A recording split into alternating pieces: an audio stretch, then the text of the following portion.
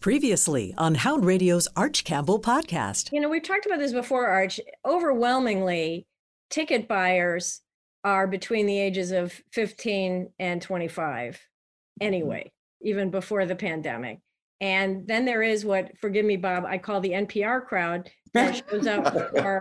I assume this is a very flattering comment you're about to It is. I include myself in that, but you see a lot of like NPR, and PBS tote bags among that crowd and a lot of gray hair. The Arch Campbell podcast featuring Arch, Lou Katz, and a cast of thousands begins now.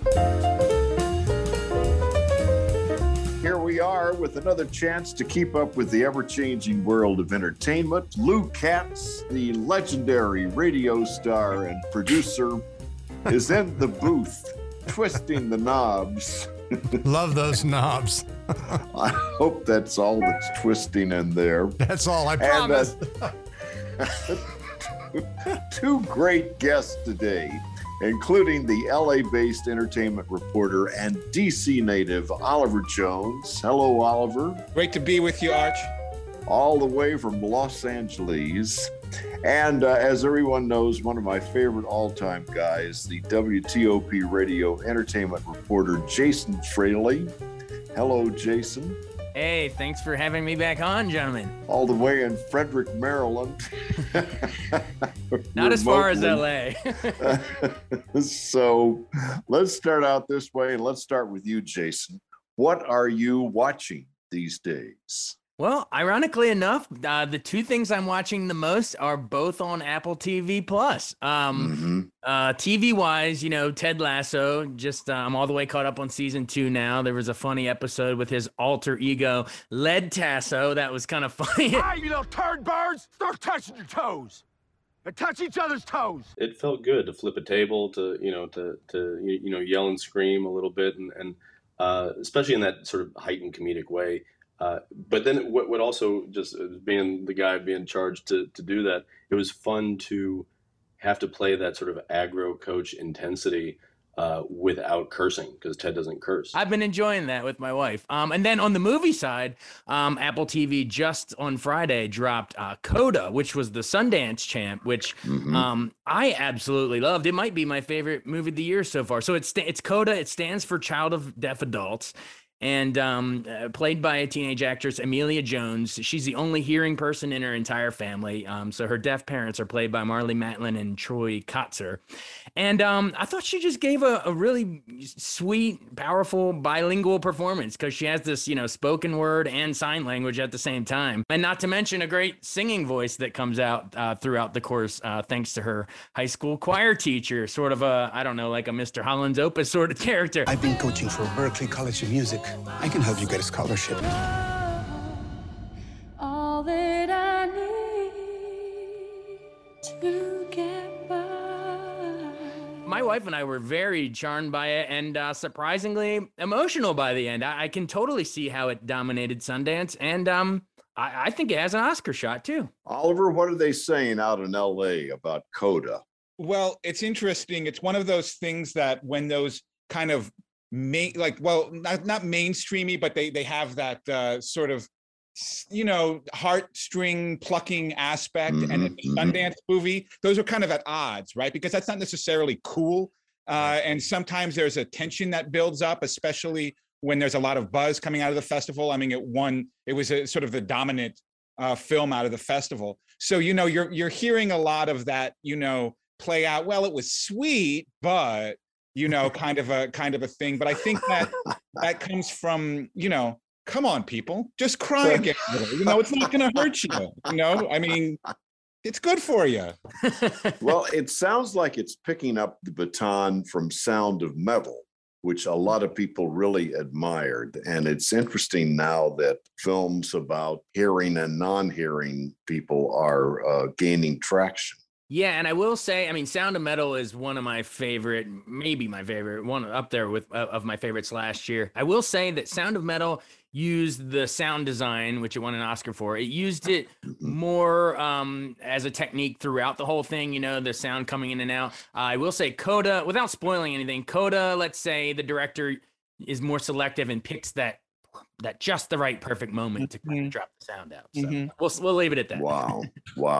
And you're a fan of you watched the Field of Dreams baseball game recently. Oh my God, I loved it. So Anderson hits it in the air to right, back at the wall, and the White Sox win it. All right, how much time we got?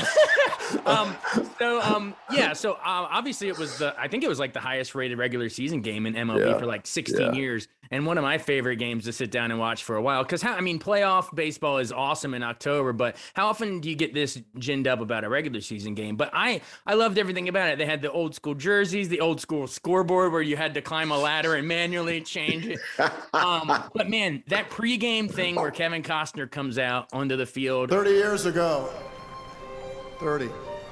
On the other side of that corn, we filmed a movie that stood the test of time. Tonight, thanks to that enduring impact that little movie had, it's allowed us to come here again. But now we're on a field that Major League Baseball made. The players magically come out of the corn to that James Horner music. I think we're underrating how important that James Horner music is. I mean, he did Braveheart. He won his Oscars for Titanic, which, say what you want about the melodrama of Celine Dion, but the actual music was beautiful. But, but Field of Dreams, one of his most underrated scores. And when that kicked in, I was like, Dad, you want to have a catch? I was like crying all over again. And, final point, we interviewed Kevin Costner a couple years ago, but I brought it back to my podcast this week. And he said he called Field of Dreams this generation's It's a Wonderful Life, sort of that five hanky movie that we all the magical realism thing that we all cry about. So I love the Field of Dreams game. Well, I think it's interesting to see something get into the culture and then be revived in sport a generation later. Oliver, what do you think? It really speaks to the power that movies somewhat hold singularly to create our mythologies, right? To create this sort of ideal aspect of the American experience. Because come on, baseball came from Baltimore and Brooklyn, and baseball is an urban sport, right? It doesn't come from the cornfields, but that's something that movie sold, in a really effective and beautiful way. And then that now we can borrow that myth making, right, for a baseball game was really exciting. And it's sort of like in all of this conversation that we're having right now about movies and box office and are movies dead and this and that, like the conversation we probably should be having is, are movies making myths, right? Are movies alighting our imagination, and sort of reshaping the ways that we see the world in some sort of, somewhat dreamlike way. And that experience that we all had, in a regular season baseball game, which is normally just for people whose, grandfather carried around pocket knives, suddenly became a national moment, and it was very exciting to see those two paths cross, and also very concerning about whether or not movies are still in the business of making our dreams real. And that's such a good point, Oliver. What you just said about the urban versus the rural cornfields. When you said that, it reminded me of Ken Burns' great docuseries, Baseball, where there's this whole segment where he talks about that juxtaposition of, Ebbets Field and the urban centers, but it's a pastoral game on dirt and grass dropped within that. And so almost like we would escape our hustle and bustle to go sit out and watch the grass. So, it's fascinating. And then when you're talking about the myth making, I hear your point. I mean, this movie came out in over 30 years ago, 1989, and it was a different. You're right. There, this year we have these technical greats that all four of us on here admire, like a Nomadland. But are we losing sort of that magical myth making? I mean, Field of Dreams has three of the most romanticized, nostalgic speeches ever by Ray Liotta as Shoeless Joe of, the thrill of the grass on my feet. I can hold a glove to my face and smell it. Or Burt Lancaster's Moonlight Graham, I feel the tingle of the ball when you connect with the ball and wrap your arms around third base. And of course, the granddaddy of all of them, James Earl Jones. The one constant through all the years, Ray, has been baseball. America has rolled by like an army of steamrollers. It's been erased like a blackboard, rebuilt and erased again. I think that movie had a magic to it that are we missing in movies today? The thing I worry about these days, particularly since the virus, is the position of movies in our culture. And I think it's changing. And frankly, I think it's reducing. Well, it's interesting. I still think that nothing does collective dreaming like movies.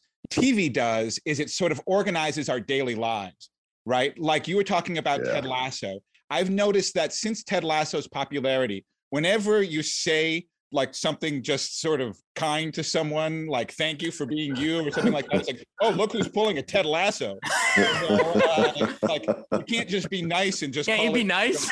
Yeah, it's just labeled now. And that's sort of what TV does. It kind of organizes our daily lives. Where movies kind of organize our desires and our fears and our dreams, our nostalgia, right? In the case of this, our idealism of the past and these sort of larger concepts, and I don't know what's going to organize them if movies don't do that. Because I don't think that that's the job of TV, right? Movies are meant to be larger than ourselves, and TV is meant to be about the same size.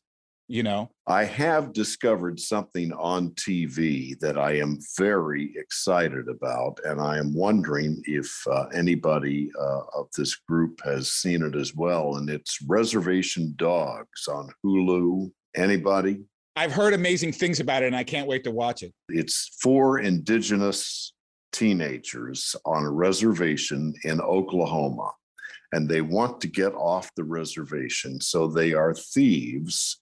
And it is their world, and seen through the eyes of the lead character, Bear, who's the son of a single mother.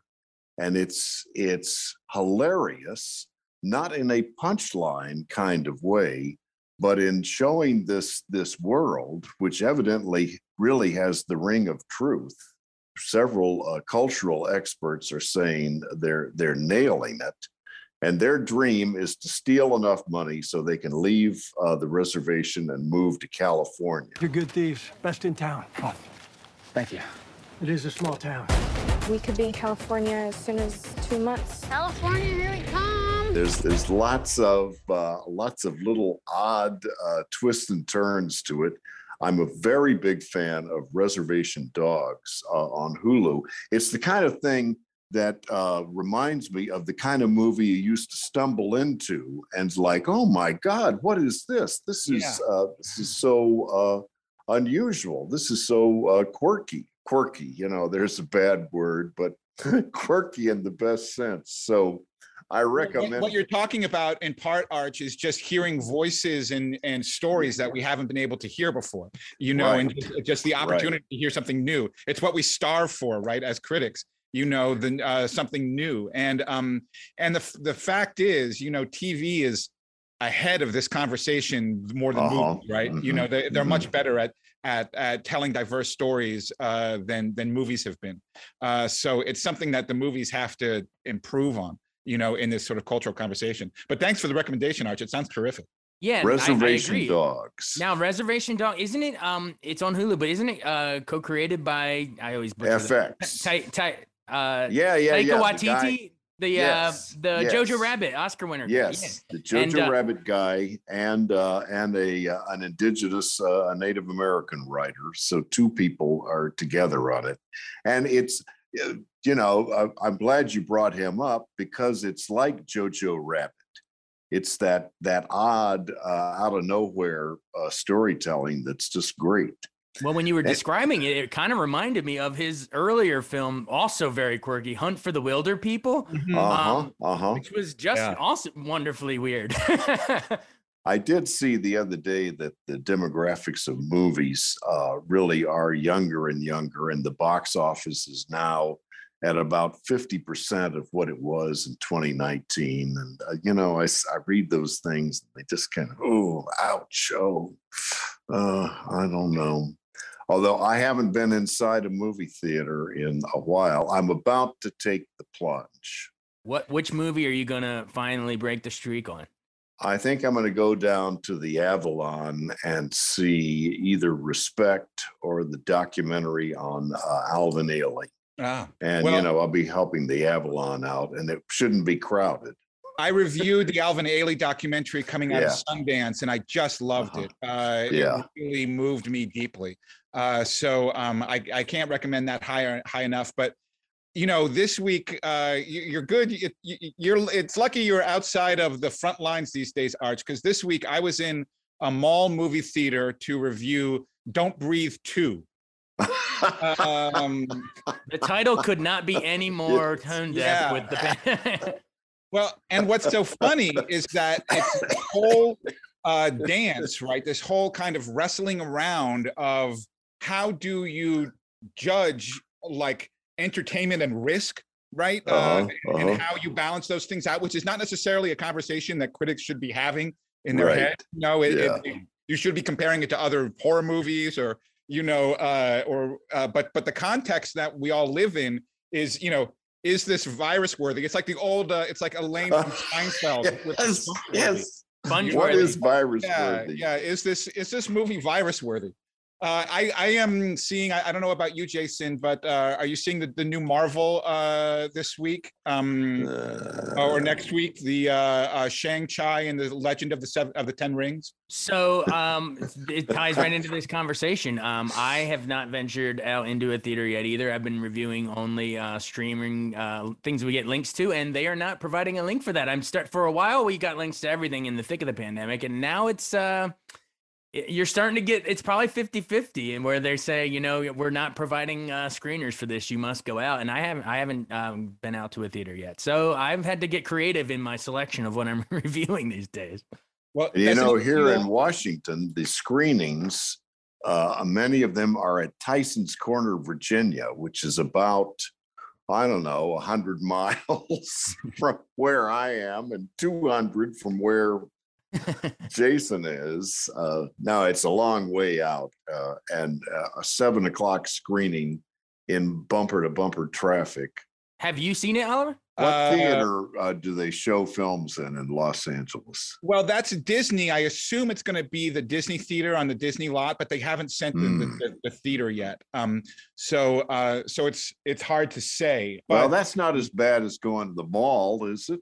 No, and but malls. Have you been to the mall recently? It's like going to a battlefield, right? It's like it feels like it was a testament to some world that we left behind. All of the stores are empty and everything is closed down, and none of the restaurants are open. It's a creepy place to be, to go in a mall. Everything right now about going to the movies is creepy and more terrifying than Don't Breathe 2. I did notice that Barb and Star Go to Vista Del Mar is now streaming for free on, I think, Hulu. And I watched it. And I wished I could have seen it in a theater to hear an audience scream at the silliness of it. And I wouldn't say it's by any means great, but I love the silliness. It's Kristen Wiig and her writing partner, Annie Mumolo. I'm Star, short for Starbra. Assume yours is Barbara. Nope, just Barb. Plain old Barb. They're fused and living together, and they're middle-aged women, and they go to Miami and have a vacation, and it's very much it's a scream. Either of you seen that? Oh yeah, I loved it. The whole family did, and you're absolutely right, Arch. Laughing with the crowd at stuff that you all kind of know is dumb, and you all kind of share this moment of. Were you in a theater or at home? No, I was at home. Hollywood and movies have had a comedy problem for a while. We haven't had those dumb, silly. Like what we had in our youth with Police Academy or the airplane movies, Top Gun. Yeah, Top Gun. What was the last big cultural phenomenon? Hangover? That's been over 10 years ago. Right. What was the last big hilarious comedy? Bridesmaids, yeah. Bridesmaids. Yeah. And Barb and Star, those are the Bridesmaid creators.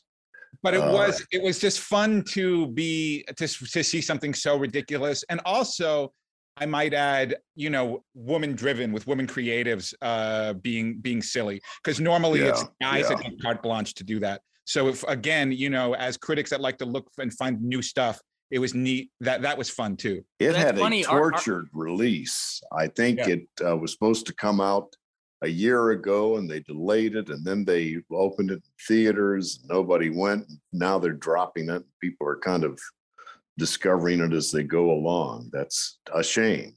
Yeah, it's funny you mentioned that, Arch. You're mentioning that comedy, and then Oliver, you mentioned Don't Breathe 2, a horror movie. Those are like the two genres that you want to see in a crowded theater, and you just can't right now. I mean, I guess Palm Springs, streamed last year, and that was hilarious at home. So I guess it can work. But then Don't Breathe 2, I don't know if I'm gonna risk to go see. I mean, the original was a decent premise. It was like a blind guy, they break in his house. But we watched it we have a Fraley Fright Fest every Halloween, we watched it. And I remember there was a scene later in that movie with a turkey baster that we were like, all right, I'm out. This is ridiculous. I think it lost a lot of people with the turkey baster. Spoiler alert. What was it they said? Will there be a sequel? Oh, don't hold your breath. Right, exactly.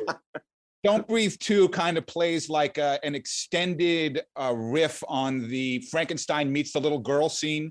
And it's somewhat aimed by the little girl, It's sort of like basically that stretched out to a movie with a lot of like arms being chopped off and things being jammed through guys' bodies, that kind of stuff. When Boris Karloff chucks her in the water. Yeah, exactly. Yeah. Yeah, remember, and they cut that scene for television in the original television releases, and then they added it later on when those of us who watched those things in our youth grew up. Well, Arch, I remember you said you grew up watching a lot of those Universal monster movies, right? How lucky that Frankenstein and Dracula came out that same year, 31, right? Yeah, but now let me say that it was when they released them to television in the late 50s that I discovered. You caught them later. Those movies were all played all day on Saturday on Channel 20 when I was a kid. And I loved the Universal monster movies all because of Channel 20, not because of a movie theater. Count Gore from Channel 20 still until recently was hosting movies at the AFI. And he hosted a screening of the original Frankenstein. And actually, it's quite a good movie. Karloff's acting is really, there's a scene where the monster is shown sunlight for the first time. And he's like, it's beautiful acting. It's who knew? It totally holds up. And it's one of those things, you think back because of Halloween masks and everything that the monster's going to be the villain, but you watch it and you sort of feel bad for him. So, the whole kill the beast with torches, you kind of feel bad for the guy. But I'm curious, did you guys see Young Frankenstein before or after the original Frankenstein? Young Frankenstein is actually almost a scene-by-scene recreation of Son of Frankenstein. Oh, so is that a give? It's funny. There have been a lot of moments in this last year and a half where I, just like you and just like everyone else, have just felt moments of supreme despondence and sadness about the state of things. And when I feel those moments, I can go to YouTube and watch Putting on the Ritz from Young Frankenstein, and I'm in a completely different mood, and it's not really, or the Gene Hackman scene, where, speaking of blind men, I can watch either of those scenes and I am a different elevated person than I was. Right. And just to fully complete our random tangent, didn't you know that Aerosmith's Walk This Way was inspired by that movie? They were watching it, I think they were watching Igor do his little thing where he says, "Oh no, walk this way." And I'm pretty sure, look it up, I'm pretty sure that inspired the title of that song. That's an ultimate Cliff Clavin moment for you there, Jason. That was very impressive. I had a little experience that does kind of speak to our time. and it is on PBS. I discovered a pretty good documentary on Jesse Owens, which I watched. And after I watched it, I thought, well, let me fish around here. And I pulled out Leni Riefenstahl's Olympia, wow, the movie she made of the 1936 Olympics where Jesse Owens ran. And then I thought, I remember a movie about Leni Riefenstahl's life, The Wonderful, Terrible Life of Leni Riefenstahl. So I fished around some more and I got that. And, Our New World is not all bad. Yeah. The fact that you can access all of that, great. And Leni, that is, man, talk about one of those really hard to hold two things in your head simultaneously. Right. On the one hand, she's this pioneering female filmmaker in the 30s, long before. I mean, we've still only had two women directors win the Oscar. I mean, here she was doing it in the 30s, but it was for the Nazis and propaganda. And Triumph of the Will is basically, like Griffith's Birth of a Nation. So it's similar to D.W. Griffith. You kind of have to try to. Have you ever seen that? The Wonderful, Horrible Life of Leni Riefenstahl? They interviewed her late in her life, in her 90s, and she had turned to underwater photography. And they went underwater with her and they asked her about all the Nazi movies, and she would get mad and look it up sometime. That sounds like my kind of movie. No, seriously. I mean, I love movies about artists in conflict, right? And artists in politics and these types of questions, and of course, I'm somewhat of an addict of the Olympics documentaries that are all on the on channel, and I watch them all. And that's one of the best ones. The from 1968 is a really great one. And then probably the most watched one in my house and one that I can most highly recommend is a movie called White Rock, which stars James Coburn, who not only hosts it, but does all of the events in it. He goes bobsledding and plays hockey. And it's beautifully shot with a rock soundtrack from one of the guys from Yes. My goodness. Search this movie out. You'll be mesmerized by it. It's from the Austrian Olympics from 76. Wow, I have to see that. You really do. I have to. I love that. But didn't they do a feature film, like a narrative on the Jesse Owens called Race a couple years ago with the guy Stefan James, who went on to do We Could Talk with Barry Jenkins. And I remember in that movie, they had Leni Riefenstahl as a character and sort of painted, they tried to paint her in a little bit of a more positive light. I remember at the time I was like, well, that's sort of artistic license a little, but they in that movie, they tried to show her as like with her shot selection, making Jesse Owens, this African-American sprinter shattering Hitler's ridiculous myth of a superior race, just left Hitler in the dust. And she sort of, by her shot selection, focusing on the Black Jesse Owens, they tried to say it was like a subversive thing against the Nazis. I don't know how accurate that is, but interesting. Well, in the documentary I saw on her life, she talks about how they dug pits and all the various cameras they had, and she was the knock on Olympia is that it's a celebration of the body beautiful. And if you don't have so Jesse Owens was, of course, a beautiful athlete, but if you're fat and dumpy in Nazi Germany, watch out. And on that note, I think we should bring in Mr. Lou Katz to tell us about our enabler, Hound Radio. That's one of the smoothest segues, Arch, you've never done in your entire career. Anyway, we have a brand new feature if you're a lover of four-legged felines, and you're going to hear all about it right now here from Hound Radio. Hound Radio now provides equal time to our feline-loving friends. Welcome to Cat Corner with Lisa Sinrod. Typical cat behaviors are purring, grooming, kneading, and climbing.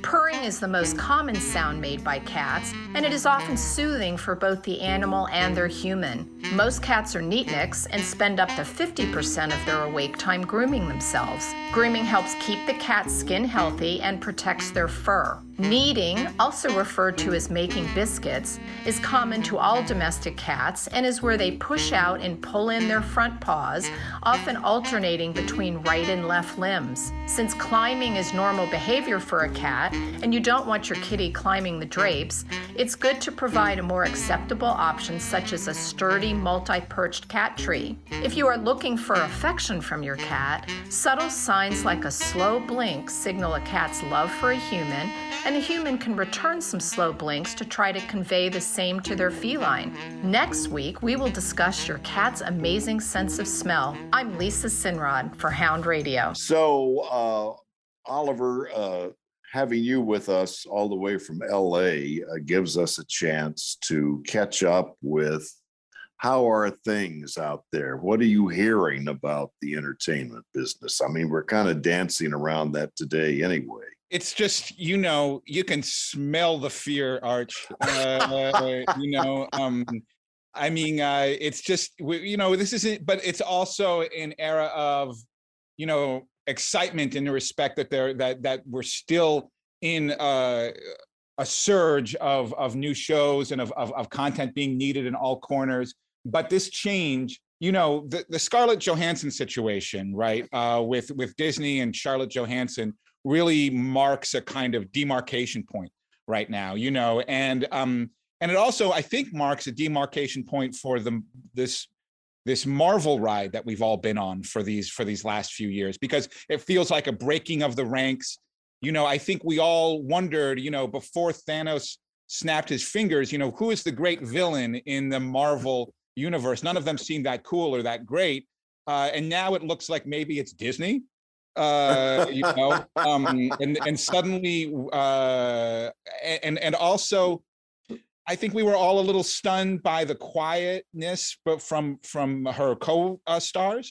It didn't seem like the support was there, and it felt like the pushback from Disney, it felt unwarranted and a little strong, and I think most people thought it smelled a little bit like, I don't think they would necessarily have treated a male star who was demanding their contract be signed in the same way that they would one who is not male. At least it feels that way a little bit. What do you think, Jason? I think it's a total turning point, because wasn't it shortly after that they announced that the upcoming one isn't going to be on Disney Plus, the next one? Right. I think it was after that lawsuit. So I think that it's a total game changer. And yeah, like you're saying, this Marvel ride, great phrasing. Only Oliver Jones can do that, folks. That Marvel ride we've been on for the last year and a half, or longer, really, right, is probably coming to an end. But funny you mentioned Thanos. I was reflecting on this the other day. It's wild that pre-COVID, that was like one of their last big ones. That 2-part finale. Yeah. The whole entire population thousands vanishing was eerily prescient. Yeah. Wow. Well, I mean, again, I guess that would be another example, Jason, of movies being able to sort of chart our fears, chart our mythologies, chart, like an example of that. And in some respects, the entire Marvel run of movies has been a comment on 9/11 and just how the world just changed on a dash, as a result of the events of 9/11. And it sort of brilliantly concluded that concept, with those last films. And then, in some way, the world did end, or it changed in some dramatic way. And now as they start back up again, we're in a different world. They're not quite adjusting. They're sort of adjusting. They're trying to adjust. They're trying to figure out. They're trying to acknowledge. Often, it feels like with these movies, especially in the case of the new Marvel and in the case of the horror movie I saw last week, Don't Breathe, where they did not make it, they didn't send out screeners to critics. It feels like movies feel like cheese in the middle of a mousetrap right now. They feel like, rather than something to sort of thrill us and to create our future stories, right? They seem like someone could sort of like trick us into going to a place that we probably shouldn't, which is a movie theater during a time when we haven't gotten control of this Delta variant. Ooh, but now, a Pepper couple Jack, of weeks ago, I'm going to go see Jackass 4.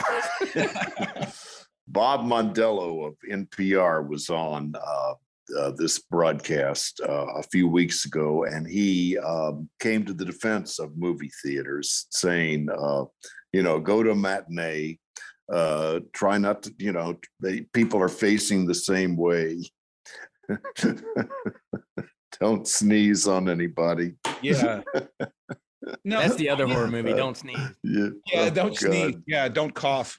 Don't look down at your. How many theaters have you been in where there were mice?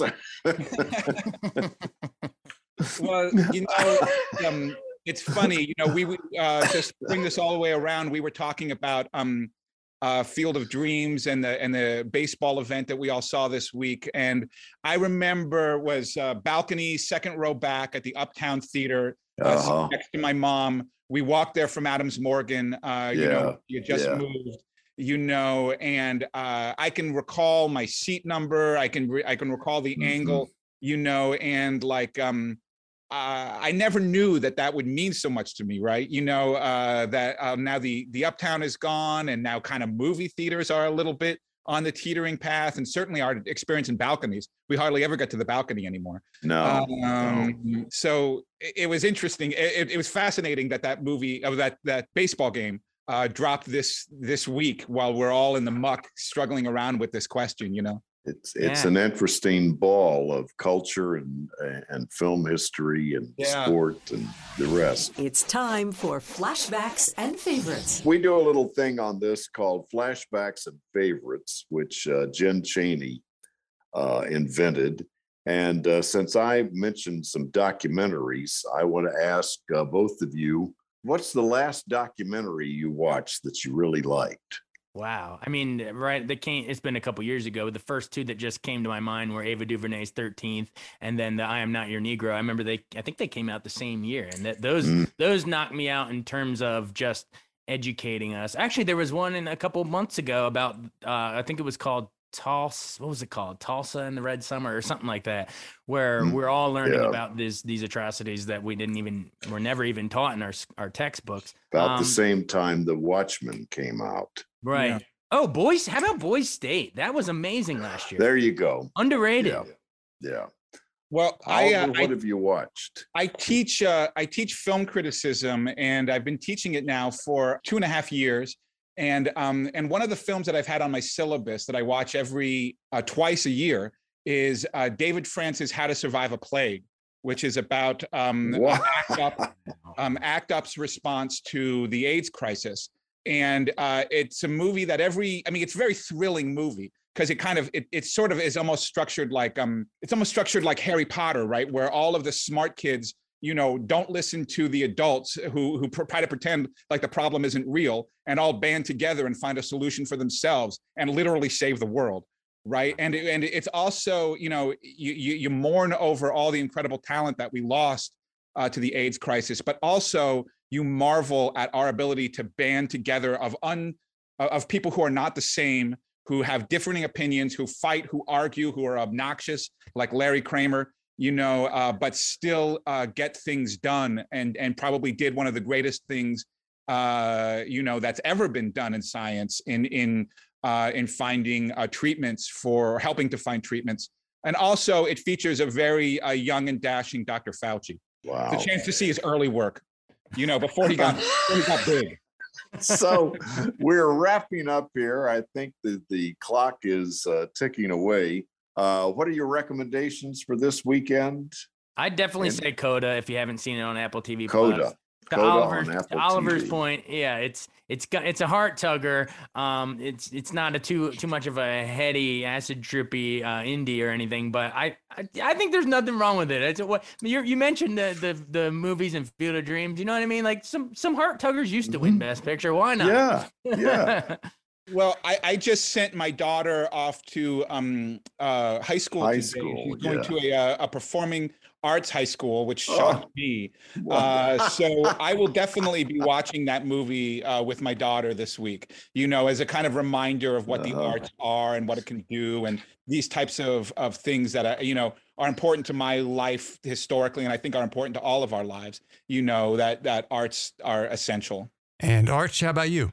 And I'm going to say Reservation Dogs. And keep in mind that one again is on Hulu. We hope you enjoyed our podcast. A special thanks going out to WTOP Radio's entertainment reporter and editor Jason Fraley, and LA-based entertainment reporter and DC native Oliver Jones. We'll be back in 2 weeks. Thank you so much for listening. Stay safe. This is the Cats Podcasting System, where it's not just a podcast, but a podcats.